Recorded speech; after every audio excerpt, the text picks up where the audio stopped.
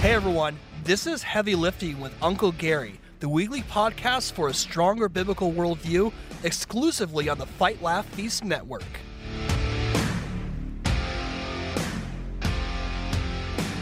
So we are talking about chapters 5 and 6 in Paradise Restored.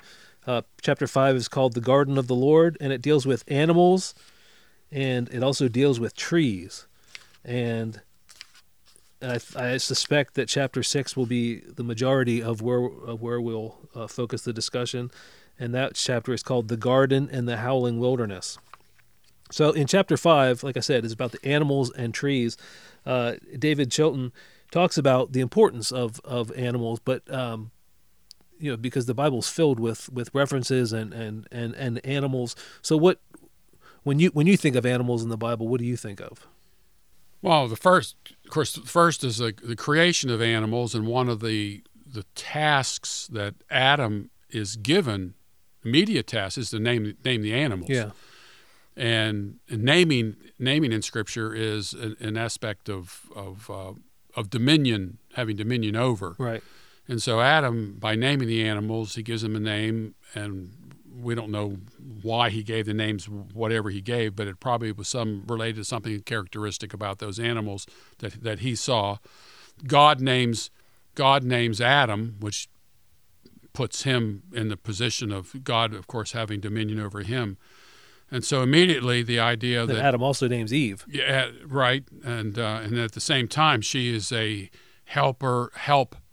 a mate, right, in the sense of help. Well, it's really help meet someone who's suitable, right? Because it wasn't good for man to be alone, and so forth. So the first, we find animals right at the start, not independent of the created order and not independent of man, and in the created order itself, you see that animals are associated with human beings as helpers as well. Yeah, and they're also used symbolically. So animals, of course, one of the primary uses of animals is a sacrifice. Yeah, is a reminder that there's a rupture, that there's a problem with man's relationship with God, and animals serve as that intermediary. And clothing Adam and Eve.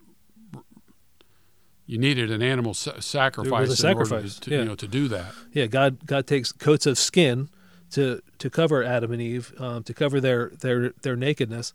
So animals serve a very important point in Scripture. But one of the things that Chilton brings up is that there's in the cursed world, there's this fear that the animals have a fear of man. So in the garden, like you mentioned, Adam names the animals, and there's this seemingly symbiotic relationship between Adam and the animals. But then when Adam and Eve are tossed out of the garden and they're thrown into the wilderness, so to speak, there's now the animals are somewhat to be feared because the relationship to everything changes. Right. Relationship to the created order changes. Thorns and thistles.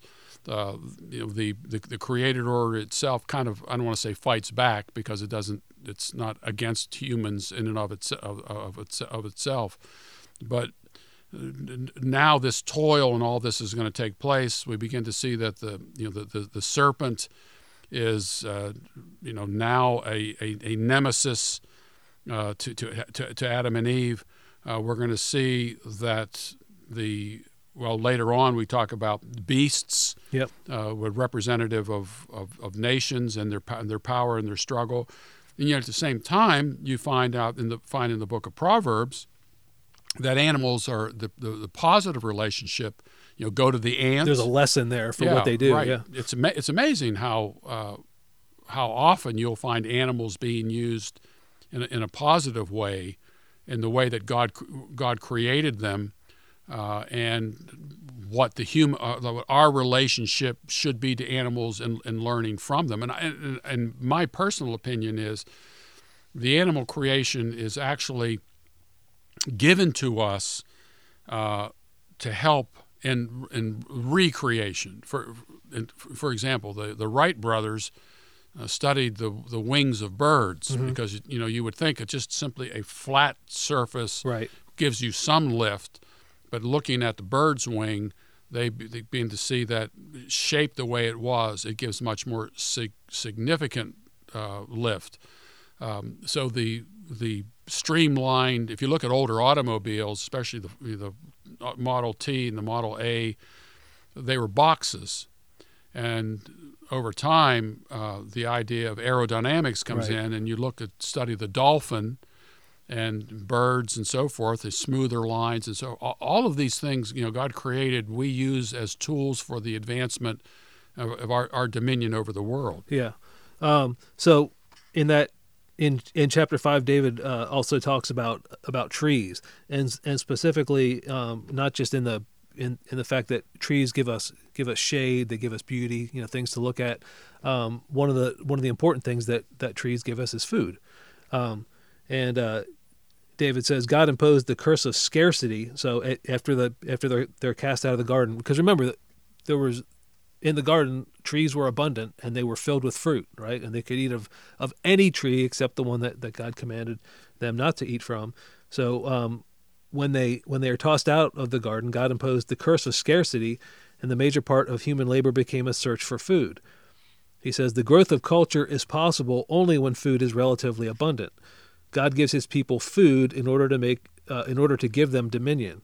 God wants us to get the picture in our minds of his people living in the midst of abundance, surrounded by the blessings of the garden as they are restored in salvation. So one of his points is that when you don't have to worry about looking for food all day, then you can focus on taking dominion, on building a culture, on doing other things when food is relatively abundant. When food isn't abundant, then that becomes your primary search. Yeah, you're spending all your time just trying to live, from sun up to to sundown. And then of course in the New Testament you find where Jesus alludes to trees. You're known by your fruit, right? And Jesus in Matthew chapter 21 curses the fig tree, right, which is representative of. The trees are oftentimes representative of nations, peoples, and nations. And I believe when Jesus curses the fig tree, that no fruit will come on it is actually a reference to Israel and what happens to Israel with the destruction of the temple and the judgment upon Jerusalem that took place in AD 70, and that's the fig tree in Matthew chapter 24.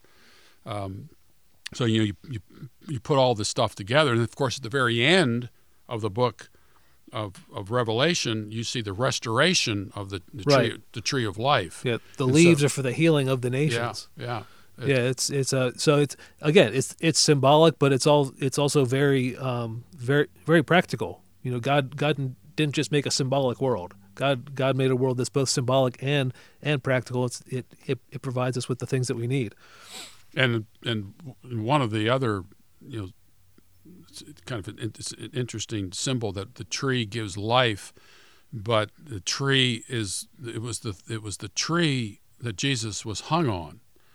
That the tree, that this tree of life became at the start a tree of death for Jesus, but then imparted life to us. Yeah. You have Aaron's almond rod that eventually budded. That rod came to life in terms of God's provision in dealing with Pharaoh and the sorcerer high priests. So you run through all these motifs are constantly running through Scripture, and you pull them all together. It's a warp and woof of biblical theology, and this is the point that David Chilton is making. Yeah. So that's those are the two main points in chapter 5. In chapter 6, which is entitled "The Garden and the Howling Wilderness," David starts the chapter this way: "Land is basic to dominion. Therefore, salvation involves a restoration to land and property. This is why biblical law is filled with references to property, law, and economics, and this is why the Reformation laid such stress on this world as well as the next. Man is not saved by being delivered out of his environment. Salvation does not rescue us from the material world, but from sin and from the effects of the curse. The biblical ideal is for every man to own property, a place where he can have dominion and rule under God." Yeah, it's again the land of Israel was was extremely important to own land. Every tribe having its own tribal allotment. Of course, the Levitical the priesthood, they had Levitical cities throughout all of Israel, and they had a priestly function. And so Israel is given the land to take the land, but their disobedience, what does God do? He takes them out of the land and then puts them into foreign lands, and then God eventually brings them back. And in the New Testament, the land promise is expanded, where you will inherit the earth, go into all the world and make disciples of all the nations, which of course includes the land. So Israel's kind of down payment, deposit of land extends far beyond what we find in the Old Testament to go into all the world. And you have the Apostle Paul, of course, going to Rome and then planning to go to Spain. We know that the gospel went into the whole world, and so the focus is on the deposit of the land that was given to Israel to now includes the entire earth. Right. So he says, ungodly men want the blessings of the garden, but they attempt to possess them by unlawful means, as Ahab did with Naboth's vineyard. The Bible begins to develop a land versus wilderness theme in which the redeemed, obedient people of God are seen inheriting a land that is secure and bountiful, while the disobedient are cursed by being driven out into a wilderness. So we have the exact opposite today. We want or modern Christianity thinks that we should be out in the wilderness. We should be escaping the world.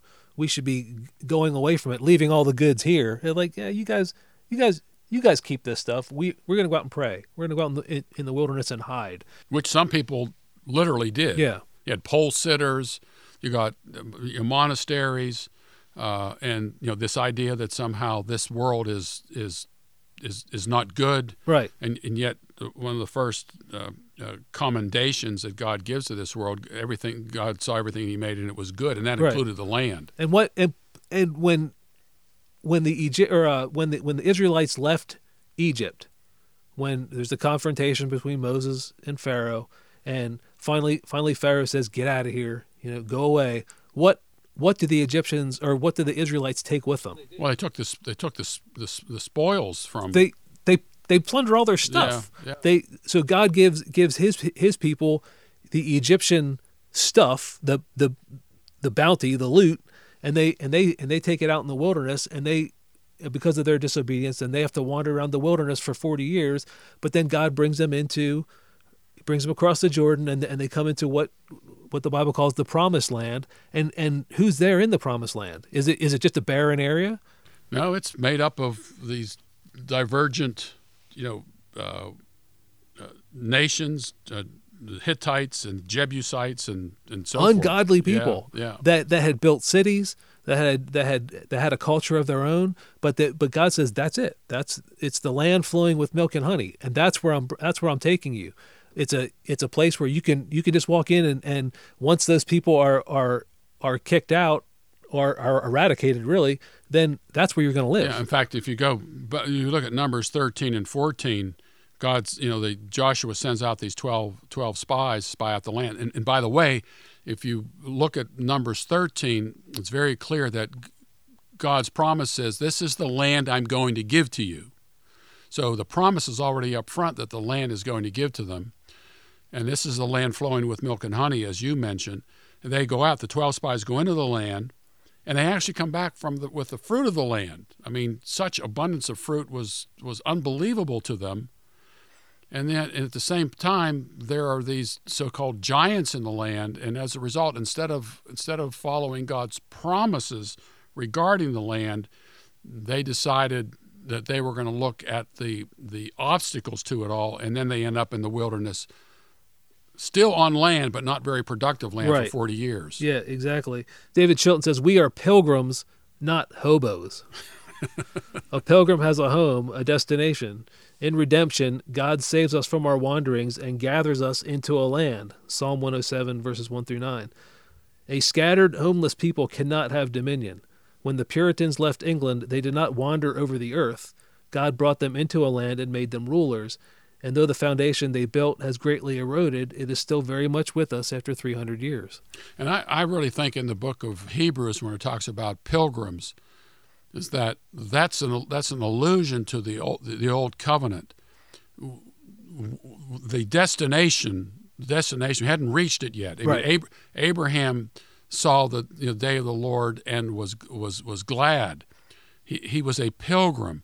You get into the New Testament during this transition period, there's still this pilgrim idea because the Judaizers, the persecution that came from unbelieving Jews and so forth, the church was still in kind of this pilgrim mode.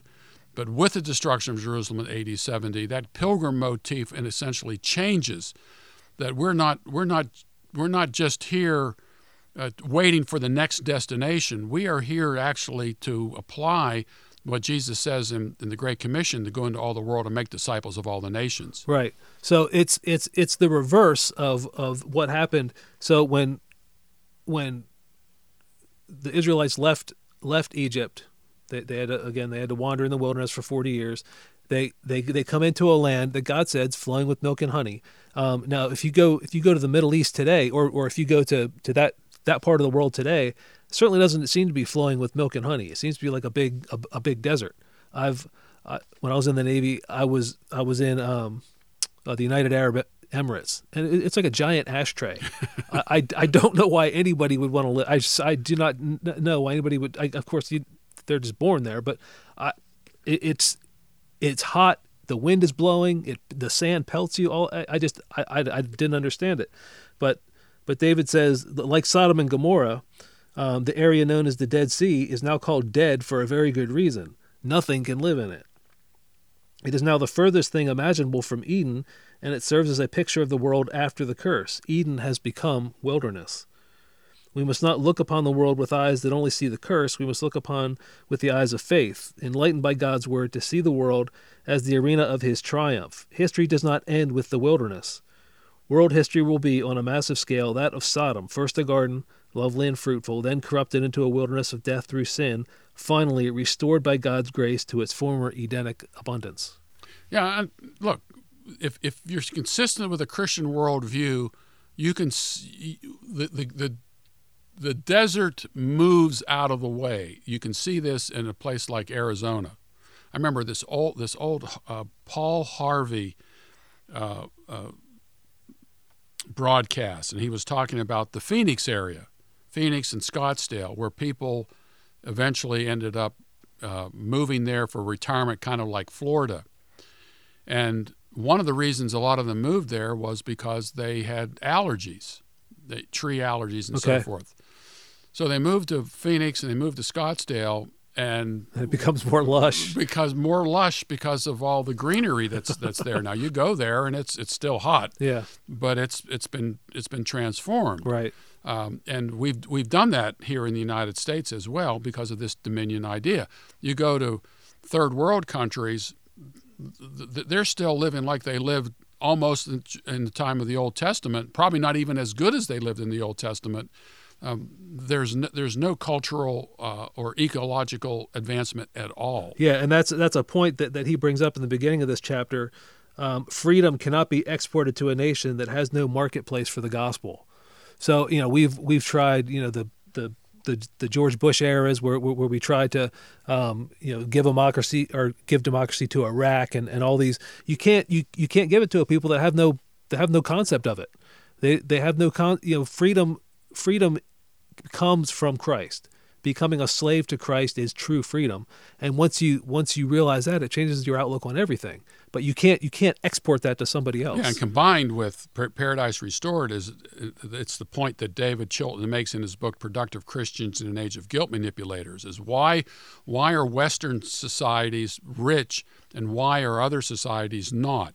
And it's not because of natural resources. I mean, Japan hardly has any natural resources, but after World War II, Japan adopted Western ways of doing things and transformed Japan, where now, well, not so much anymore, that we were competing. Think about that. The United States was competing with Japan over automobiles, and Japan didn't have the iron ore to make the steel and all the rest of it. And it's amazing when you follow God's prescriptions for things. And of course, the Japanese aren't Christian, but they followed Western ways of doing things.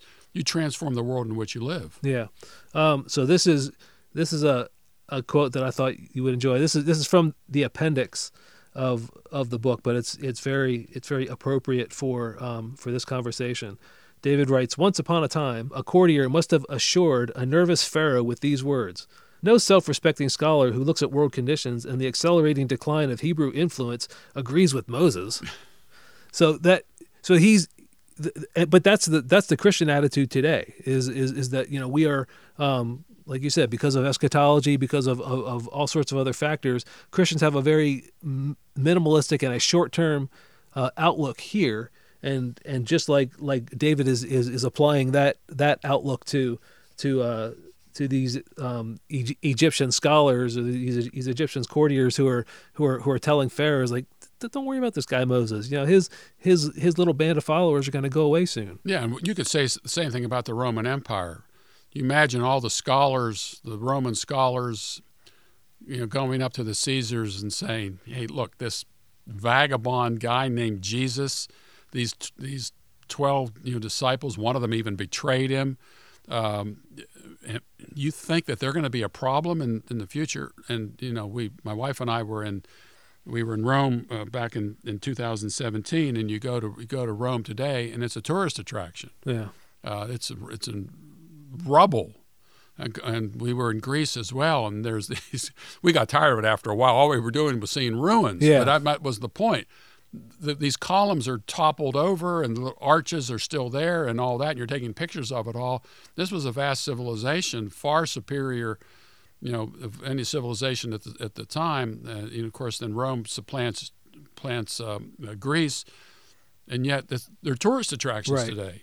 Yeah, and Christianity has in fact conquered much of the world, and Christians need to get on board with it and understand that what happened before can happen again. We've switched our worldview, unfortunately, and that's why Paradise Restored is so important, because it helps you transform a depleted, kind of destitute worldview in such a way that your mind begins to think in paradise type ways, rather than this idea that we're living in a desert and that's our lot in life. Yeah, and with this being, we're recording this on March 18th. It's the day after we celebrated St. Patrick's Day, and typically St. Patrick's Day is all about green beer, green rivers, green vomit after drinking green beer. But who was St. Patrick? Where St. Patrick was born? No, he was born in Britain. He wasn't born in Ireland. He was when he was 16 or so, he was captured by Irish pirates, and he was taken as a slave and sold to a Druid priest in Ireland, where he spent about the next 6 years. But he was raised in a somewhat Christian family, so he had a foundation for the gospel, and he began to understand his enslavement in Ireland as God trying to get his attention, which he did. He eventually escapes.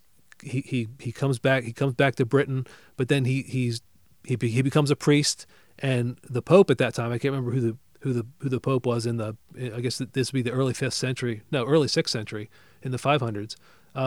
Patrick gets sent back to Ireland, and he becomes a missionary and starts doing what he can to convert the pagan culture, the Celtic influence and everything that was in Ireland at that time.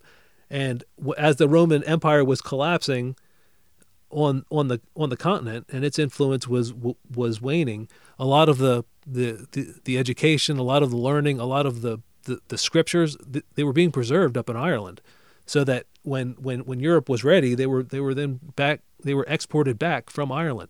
So it took St. Patrick with a mindset and a mission to bring all this stuff and kind of store it and save it. That wasn't his plan, but that was God's plan, using St. Patrick as the catalyst for all this, preserving everything in Ireland and then re-exporting it back to Europe. I mean, you just never know what God has in store. But you need a long-term mindset, and you need a victory mindset. And that's, again, what American Vision is all about. We're trying to reinvigorate this Christian worldview to get Christians prepared for what I believe is an inevitable collapse of secularism. It has to fail as it becomes more and more consistent with itself. You can't wait around for it to collapse. You need to be in the preparation stages. And that's why I wrote the God and Government book. The government isn't synonymous with politics. Politics is one aspect of government. And so in one of the previous talks about you've got to build from the bottom up. Yeah. And that's why we're here and doing what we're doing. Right. But it's not just defensive, it's offensive too. It's not just, being educated and being prepared for the inevitable collapse of secularism. It's hastening it by making disciples of all nations and teaching them to. And I hope what's happening today with this cancel culture idea, people are beginning to see, we didn't see this coming. We should have been at the forefront of transforming technology and so forth. Right. And now we're having to play catch up. But a God, I think, like probably with St. Patrick, the preparation, is coming down the road, and it's a lot easier to prepare today. A lot of people think this cancel culture is going to shut everything down. No, it's going to force us to be more innovative and more determined in order to make these types of changes. Absolutely. So get your copy of Paradise Restored. Again, today we talked about chapters 5 and 6, and Lord willing, next Friday there will be another episode where we'll talk about chapter 7 and maybe 7 or 8. But Paradise Restored at AmericanVision.org. Written by David Shelton. It's a fantastic book. Get your copy and follow along with the podcast. Hey everyone, thanks for listening. For more information on Worldview resources, visit AmericanVision.org, and don't forget to subscribe to the Gary DeMar podcast, available on iTunes and Spotify. See you next week on the Fight, Laugh, Feast Network.